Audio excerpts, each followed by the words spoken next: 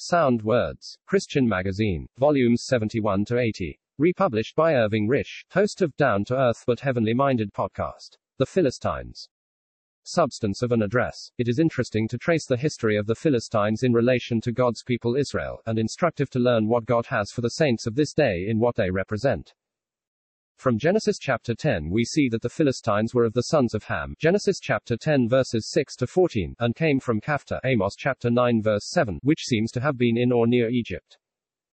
And they occupied the land on the seacoast, to the west of the possessions of Dan and Simeon, extending to the north of Joppa, and a little to the south of Gaza. They were in possession of their land before Abraham came to Canaan, and might well have disputed Israel's claim to the land in a later day, on the ground that they were there before them. Theirs was a natural claim, but Israel's rested on the call and promise of God, and on the word that when the Most High divided to the nations their inheritance, when he separated the sons of Adam, he set the bounds of the people according to the number of the children of Israel, Deuteronomy chapter 32 verse 8. The Philistines did not worship the true God, they had their own gods, Judges chapter 10 verse 6, one of whom is named as Dagon in 1 Samuel chapter 5. However they came to possess their lands. They knew not what it was to be delivered out of Egypt by the hand of God, to be sheltered by the blood of the Lamb that was slain, to be brought across the Red Sea by divine power, to be sustained by the bread of God and refreshed by water from the flinty rock while crossing the wilderness, to pass over Jordan dry-shod because of the presence of the ark of God, and to have Jehovah fight for them in dispossessing the nations of Canaan. What marked the Philistines in the days of Abraham and Isaac was their striving to deprive God's servants of the water he had provided for them. Abraham had to reprove Abimelech because of a well of water, which Abimelech's servants had violently taken away, Genesis chapter 21 verse 25.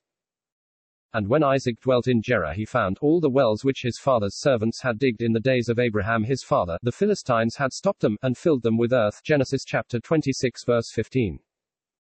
When Isaac digged again the wells of water, which they had digged in the days of Abraham his father, the Philistines strove with him, so that he called the one Esek, which means quarrel, and the other Sitnah, which means opposition, so that we have in the Philistines the religious men of this world who have no knowledge of the true God, and who seek to hinder the saints of God from obtaining the divine refreshment that God, in his goodness, has made available for us.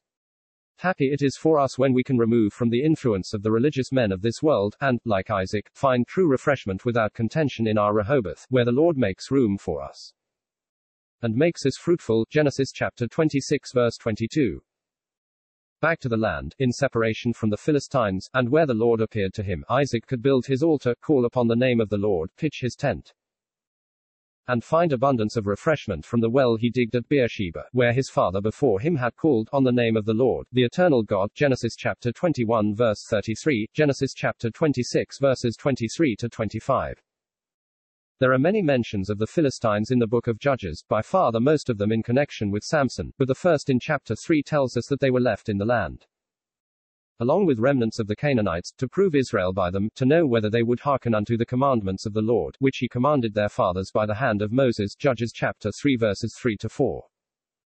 God did not destroy them as he had the nations of the land of Canaan, for if in the destruction of the nations of Canaan we see the power of Satan broken, in the Philistines we see the power of Satan still active, as allowed of God, to test his people.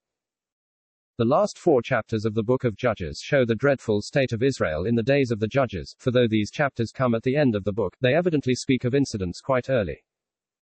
For Phinehas, the son of Eleazar, the son of Aaron, was alive and ministering before the ark at the time spoken of in Judges chapter 20 verse 28. Because of Israel's departure from Jehovah, he allowed them to come under the power of their oppressors, one of which was the Philistines. As is stated in Judges chapter 13 verse 1, God had marked the set time of 40 years for this oppression, and had prepared a deliverer, who would begin to deliver Israel out of the hand of the Philistines, Judges chapter 13 verse 5. How very solemn it is to contemplate that God, in his government, has allowed his people, down the centuries, to be oppressed by the religious men of this world. Satan has taken the occasion of the failure of God's people to oppress them, and God has allowed him to do it so that his people might cry to him for deliverance. Although God's saints have often been assailed by the civil powers of the world, the most bitter persecution has come from the religious men of the world. Although there was much in Samson's relations with the Philistines to deplore, he is nevertheless named among the faithful in Hebrews chapter 11 verse 32, and the Lord's purpose in raising him up was accomplished. For he began to deliver Israel out of the hand of the Philistines, smiting him again and again, and saying more in his death than in his life. Judges chapter 16 verse 30. God not only delivered Israel out of the Philistines' hand, but through David brought him into subjection, for it is written in 1 Chronicles chapter 18 verse 1, David smote the Philistines, and subdued them. In the reign of Jehoshaphat. That fear of the Lord fell upon all the kingdoms of the lands that were round about Judah. Also some of the Philistines brought Jehoshaphat presents, and tribute silver. 2 Chronicles chapter 17 verses 10 to 11. But when Jehoram the son of Jehoshaphat came to the throne, and walked in the ways of the kings of Israel, the Lord stirred up against Jehoram the spirit of the Philistines, and with other nations broke into Judah, and carried away all the substance that was found in the king's house. 2 Chronicles chapter 21 verses 6, 16, 17. As in the days of the judges, the Lord used the Philistines for the chastening of his wayward people. King Ahaz also followed the wicked ways of the kings of Israel, provoking the Lord, and bringing upon himself and his people God's displeasure and judgment, and the Lord allowed the Philistines to invade the country, to capture some of the cities and villages, and dwell there, for Ahaz had made Judah naked, and transgressed sore against the Lord. 2 Chronicles chapter 28 verses 1 to 4, 18, 19. From the scriptures we have considered, it must be evident that the Philistines represent the power of the enemy that the Lord allows for the discipline and chastening of his people when they transgress against him. Satan's power has been broken in the death of Christ, but it has not yet been entirely set aside. The day will come when Satan will be bound, and cast into the bottomless pit, but till then God will allow this power to chasten his people, as he has done down the ages. H. Tabiner.